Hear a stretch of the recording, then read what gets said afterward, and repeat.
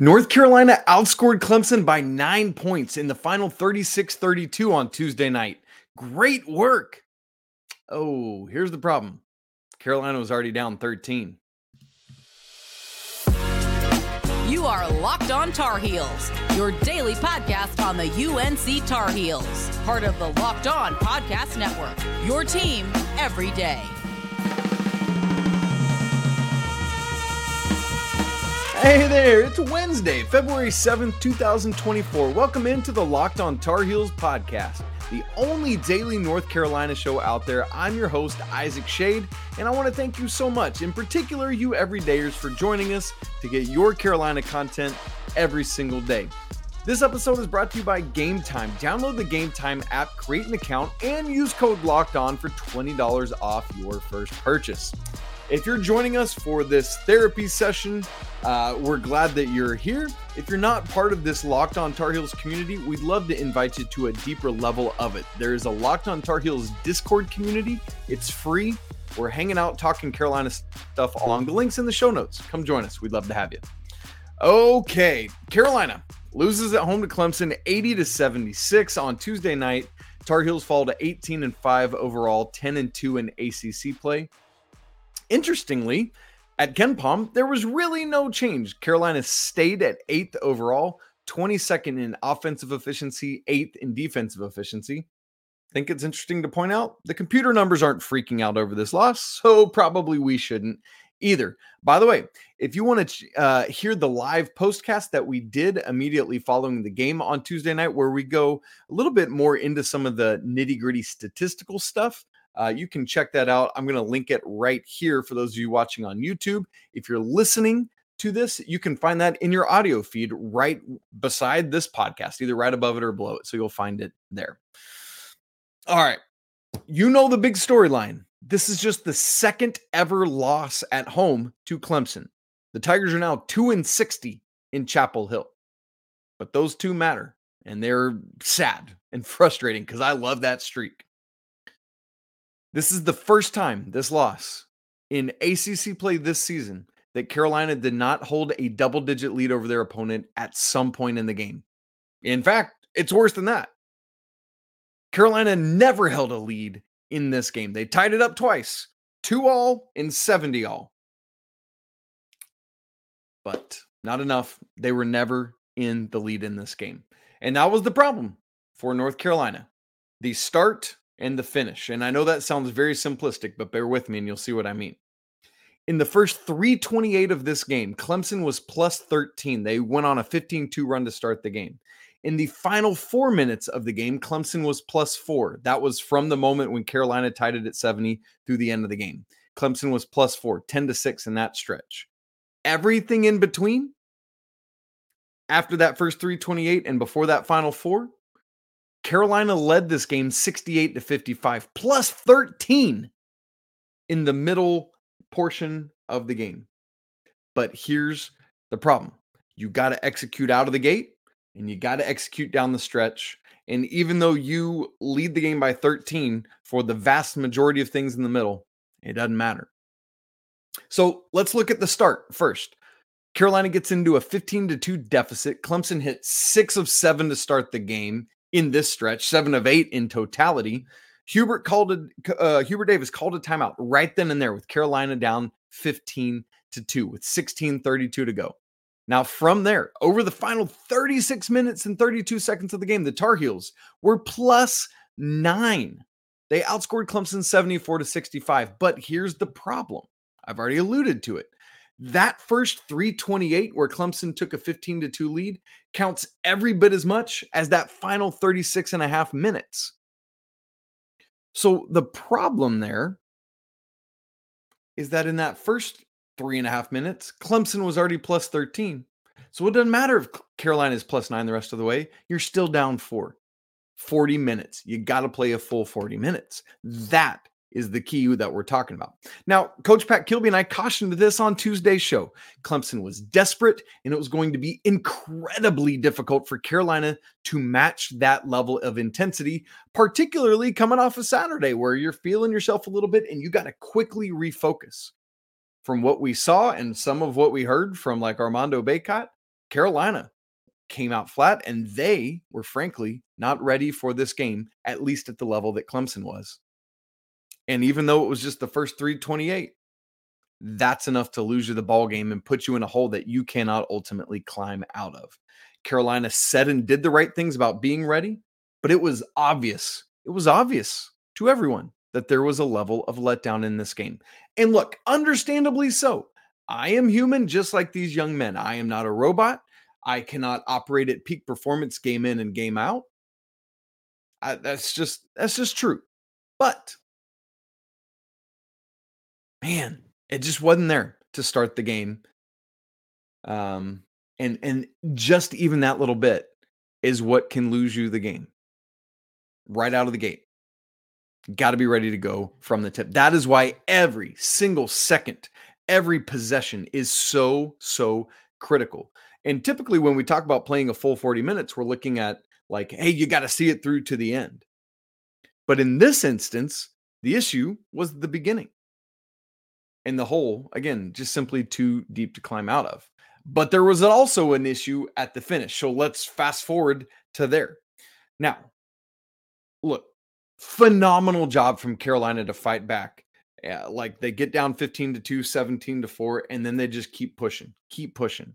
Heck, they ended up getting down 16 with around 2 minutes left in the first half before halftime.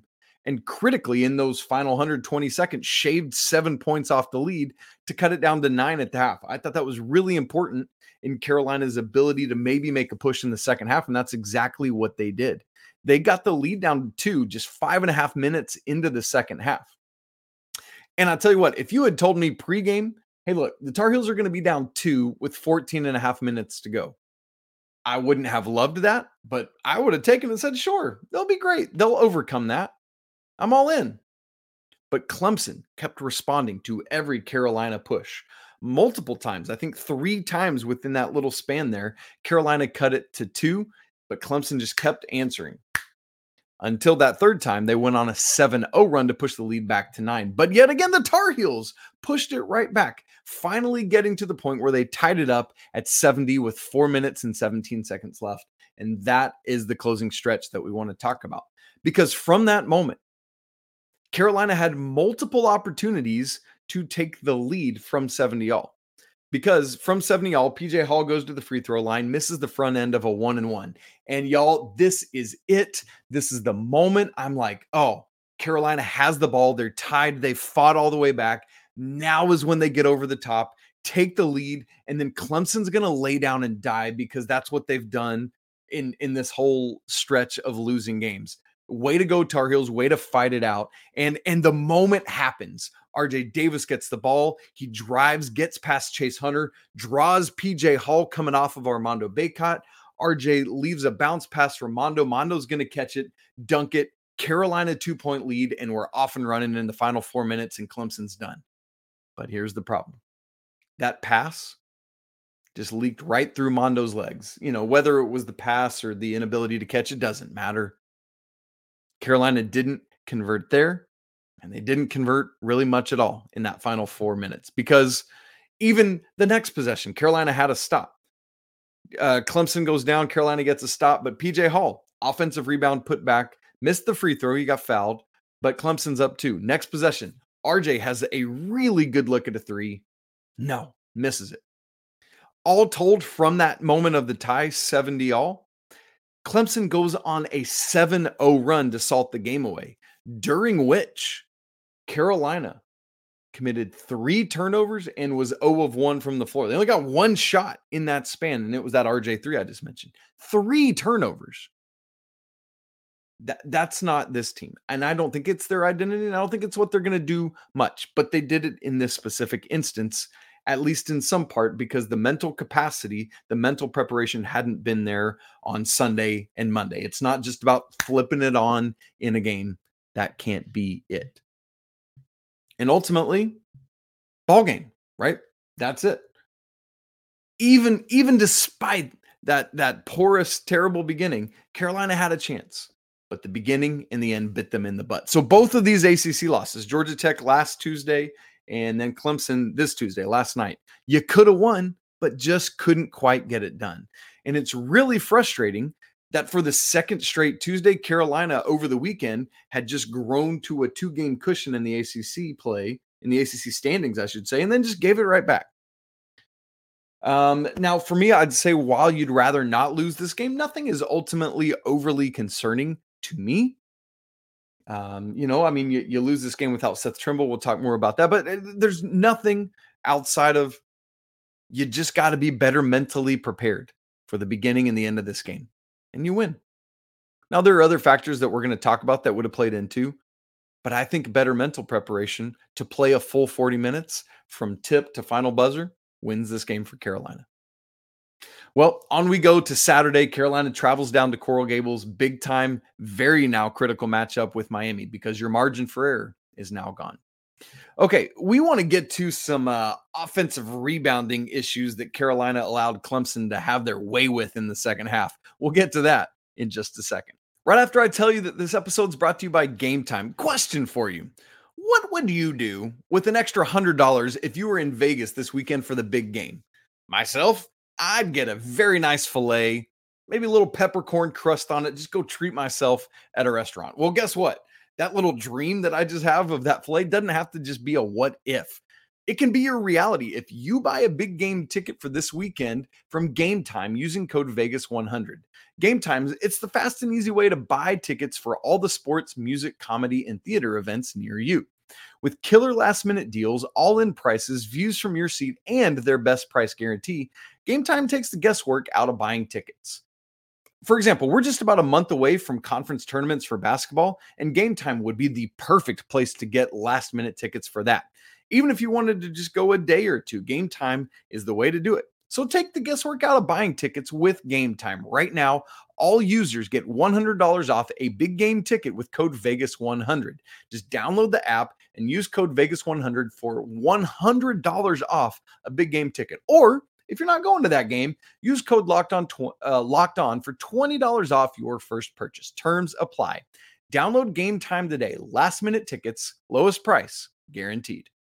Outside of the mental lack of preparation for the beginning and the end of this game, I want to tell you the statistical thing that was the biggest issue for me. It was Clemson's offensive rebounding and second chance points that came off of those. Now, to be fair, Clemson is a really, really good offensive rebounding team. We saw that in the first game as Ian Shefflin just kind of went nuts for a little bit early in the second half. So give them their due. They did a great job, but Carolina should be able to shut it down. Now, interestingly, you might be looking at the box score on screen or on your phone if you're listening and think, Isaac, the offensive rebounds look pretty equal. It's 11 for Clemson and 9 for Carolina. I mean, you'd like to win that category, but it's pretty equal. And the second chance points, Isaac, you said that allowing all those to Clemson was a big deal. I'm looking at the box score and it looks like Clemson, yeah, they beat Carolina, but it was only by 1 second chance point, 13-12. Those things are all true. And you're absolutely right if you're saying those things to me. But let's dig in a little deeper, shall we, to see the problem. Clemson in the first half of this game had just 2 offensive rebounds and 0 second chance points. Really nice job, Carolina, finishing off defensive possessions with a rebound, ending those possessions, not letting Clemson get to that glass. Again, just 2 offensive rebounds and 0 second chance points in the first half. So that means that in the second half, Clemson went bonkers on the offensive glass and then scoring off of it. So if you felt like, man, as I was watching this game, it felt like Clemson was gobbling up offensive rebound after offensive rebound and then scoring on all of them in the down the stretch of the game, you would be absolutely correct in that thinking, because in the final 20 minutes of this game, Clemson had 9 offensive rebounds and scored 13 second chance points off of those.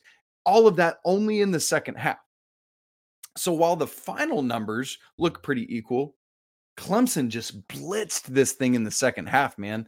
And that even happened in some parts of this game where both Jalen Washington and Armando Bacot are playing together. And even still, Clemson is doing that to the Tar Heels. There just was no answer. And some of this is Harrison Ingram was out for several minutes. He only had 6 rebounds in this game, so didn't do what he's been doing lately. Jalen Withers didn't get a ton of action. He was the one that came in and kind of slowed Shefflin's offensive rebounding onslaught in the first game. So I don't know necessarily why that wasn't there. That doesn't make a ton of sense to me. But look, 9 offensive rebounds and 13 second chance points in the second half. That's just execution and desire. Get a box out. I mentioned it on the live postcast. There was a play where a Clemson shot goes up and several Carolina guys were around the rim.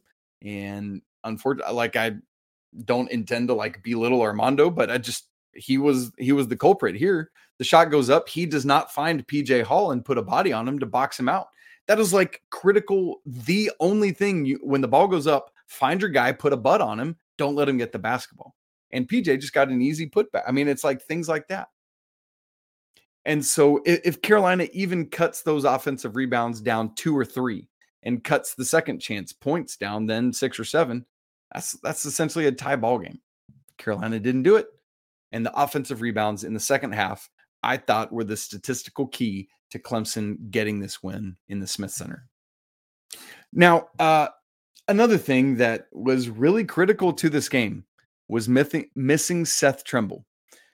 We found out, just in the time right before the game that he would be out.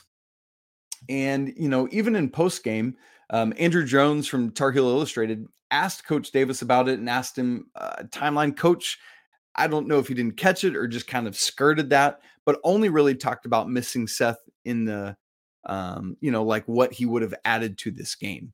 And so as of I'm recording this later on Tuesday night, we don't have that information yet. But man, missing Seth Trimble hurt so much in this game. And sometimes when you have a personnel loss, you can mitigate it and hide that. But it was so evident in this game, particularly with some of the things that Clemson was doing that Carolina wasn't able to stop. For example, Joe Girard was on fire from 3 in this game. I fully expect that Hubert Davis would have given Seth a lot of minutes working to slow Joe Girard down. And here's the problem. Joe Girard, you might recall in the first game, was 1 of 10 from the field, 0 of 4 from 3. In this game, 7 of 16 from the field and 5 of 10 from 3. That's insane. And so if Seth Trimble's defense on Joe Girard had even been able to move that from 5 of 10 from 3 down to 3 of 10 from 3, there's your 6 points right there, and you win this basketball game. Sometimes it's just something so little like that. But man, and it wasn't just in defense on Joe Girard. We've been seeing Seth get out and run in transition. And I know Clemson was committed to slowing Carolina down in this game and walling that off. But still, Seth's energy, his athleticism, I thought was missing in a big way, especially down the stretch of the first half as Carolina's having to get into some interesting personnel groups, with just a little bit of foul trouble. Critically down the stretch of the second half, as Harrison goes out, as you're having to play Jalen and Armando together, Jalen Washington, that is, not Withers. There are just so many key moments in this game where I thought Seth certainly could have had a big enough impact to change this from a loss to a win. So you see, there's all these things: the offensive rebounding, Seth, the early hold, the late lack of execution. You change any one of these things and Carolina wins the game. You change 3 of them, Carolina wins this game by double digits. That's what we're talking about. Carolina can do that. Speaking of Seth missing, I thought Paxton Wojcik did a very admirable job filling in. He got the lion's share of the minutes. That was one of the things I was curious about. Who would be the one to really step in and fill in Seth's minutes? Wojcik played a Carolina career high 22 minutes in this game. That was the most he'd ever done. And look, 7 points, 6 rebounds. He was tied for second behind Armando in rebounds. Had a steal, made a 3, attacked the rim on a couple occasions, had a nice cut and a feed from Cormac for a layup. So Paxton did a lot. It's just, all due respect to Paxton Wojcik, he just can't do the things that Seth Trimble can do. Seth's six-manness off the bench is so unique for Carolina that he can do things that other players on this team just quite simply cannot do. So obviously you hate missing him in this game, but it is good to see other guys step in and do something. In this case, specifically Paxton Wojcik. Really good stuff from him. All right, we still got to get to our four corners recap of this game. Carolina's defense hasn't been as stingy lately. RJ Davis passed a big milestone in this game and several other things that we want to hit on, and we'll do that in just a second. Right after I tell you that this episode of Locked On Tar Heels is brought to you by FanDuel. Hey, happy Super Bowl week to all of you who celebrate from FanDuel, America's #1 sportsbook. If you're like me, Super Bowl Sunday is all about just finding a great seat on the couch, grabbing all the foods and snacks and stuff, placing some prop bets. Man, it's super fun to see all the random things that you can bet on it. Really neat. And FanDuel has a bunch of different ways like that you can end your season with a W. Not only can you bet on who will actually win Super Bowl 58, the 49ers, by the way, are favored by 2.5 right now, but FanDuel also has bets for which players will score a touchdown, total points scored, and so much more.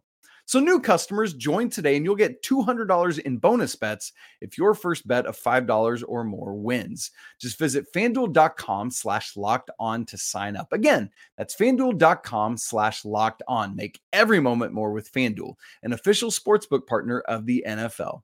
All right, it's our four corners recap. We've also got the shady stat of the game, and I got to update us on our over-under game from yesterday that Coach Pat Kilby and I played. Spoiler alert, he spanked me.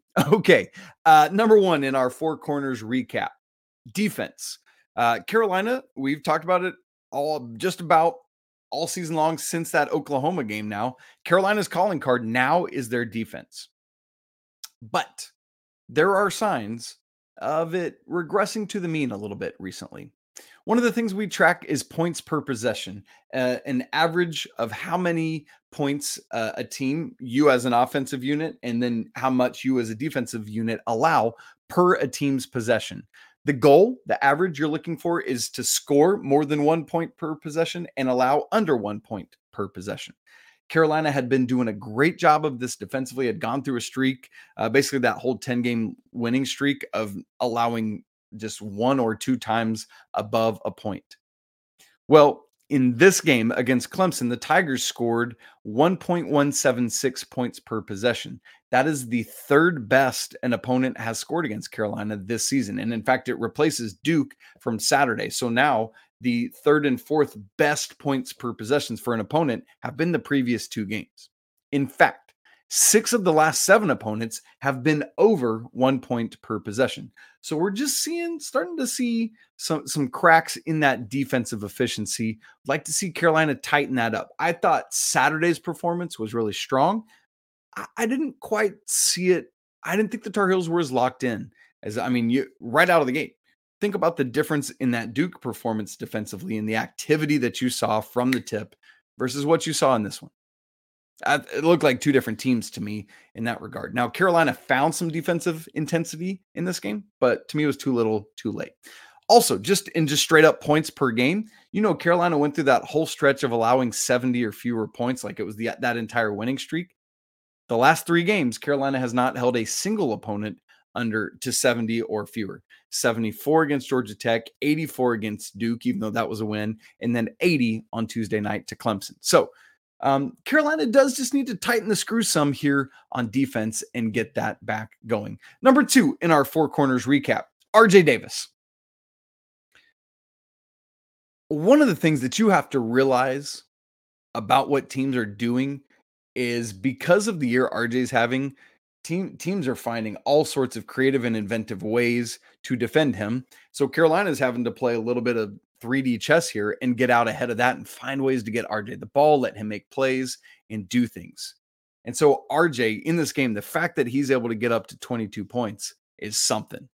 And he wasn't efficient shooting overall in this game, much lower than he's been of late. Overall was 7 of 22, but he was very efficient from the free throw line, from the 3-point line, 5 of 12. And yes, one of those was a just meaningless shot at the end of the game, but whatever, it still counts.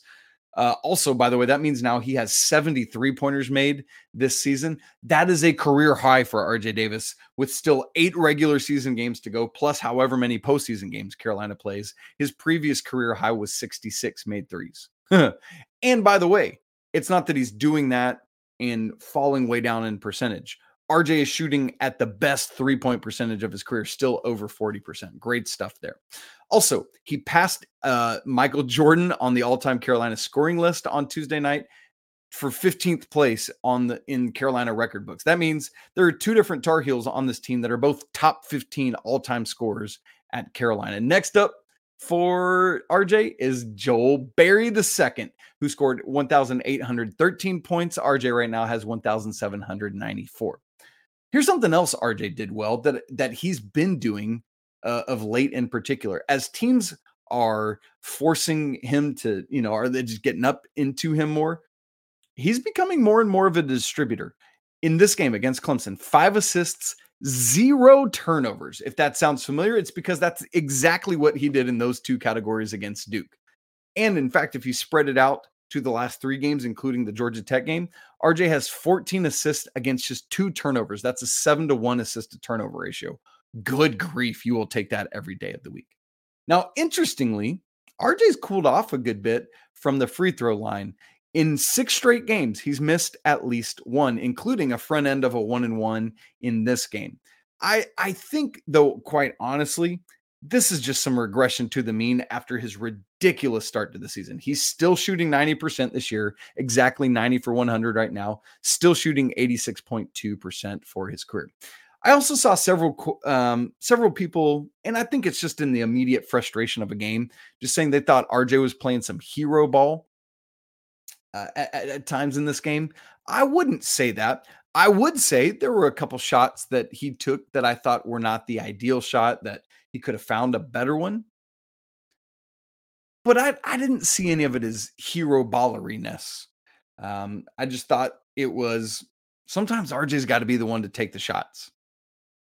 But still needs to continue to find and look for shots. But even that 5 assists, 0 turnover, it's clear he's not out here trying to play hero ball. So I disagree with that assertion.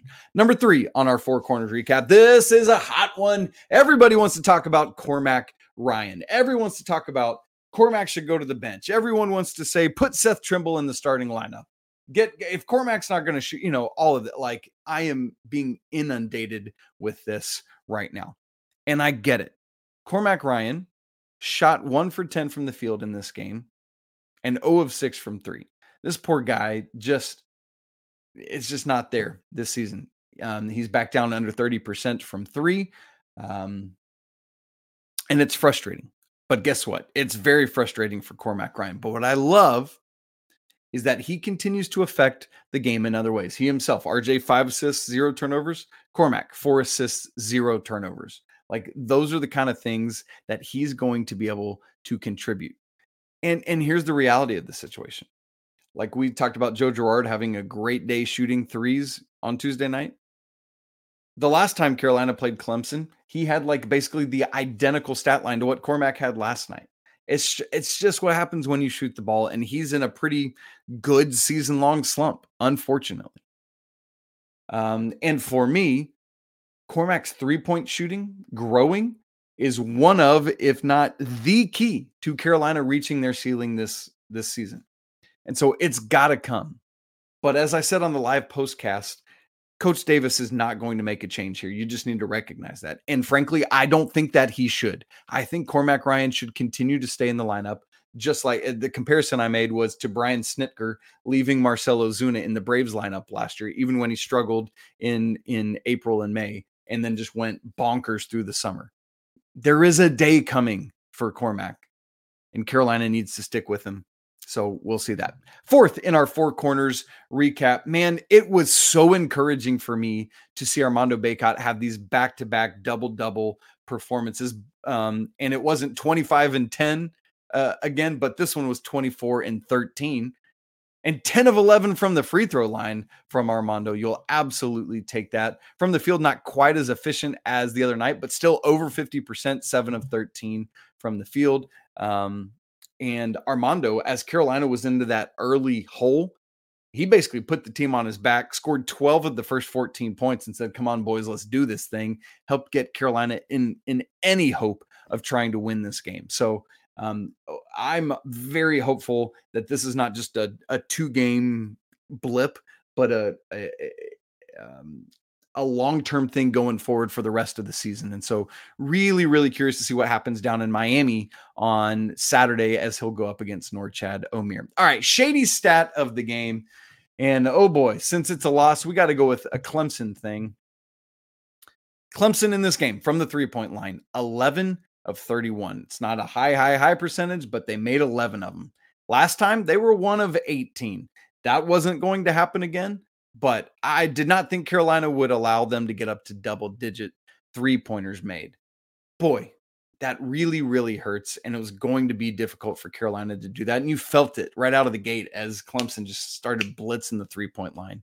And a big part of that story, we talked about Joe Girard, but let's put PJ Hall in that conversation as well. Last time Carolina played Clemson, those two guys, PJ Hall, Joe Girard, were a combined 0 for 9 from 3. In this game, 9 of 20. Come on, man. That's it. That to me is the shady stat of the game. You know, I know we've talked about the offensive rebounds and the second chance points, and I really think that's there too. But just the difference in the 3-point shooting does it with me and does it for Clemson. But look, say it with me, the Coach Williamsism, everything looks better when the ball goes through the basket. And unfortunately on Tuesday night, that was true for Clemson. All right. Pack and I played a game of over-under on Tuesday's show. Let me just update you on that. The first one was 12.5 points as UNC's largest lead at any time in this game. Pack took the under, I took the over. Well, Carolina never led, so Pack clearly wins, but unfortunately we all lose because Carolina never led. The next thing we looked at was 29.5 combined points and rebounds for Armando Bacot. Pack took the over wisely, and I took the under. His combined total was 37. Pack wins that one too. And then the final one was 13.5 rebounds over under for Harrison Ingram. He finishes with 6. We both took the over on that, so we both lost.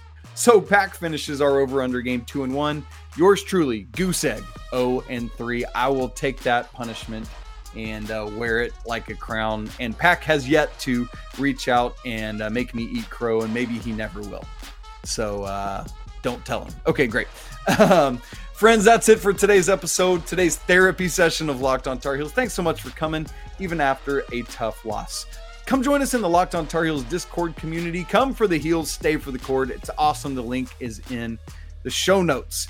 Please, if you would, subscribe to the show on video and audio. It's great, and then you can know when you're getting new episodes in all the time. Leave us, if you would, a rating and a review, particularly on Apple Podcasts. If you're watching, smash that like button so that we know you were here.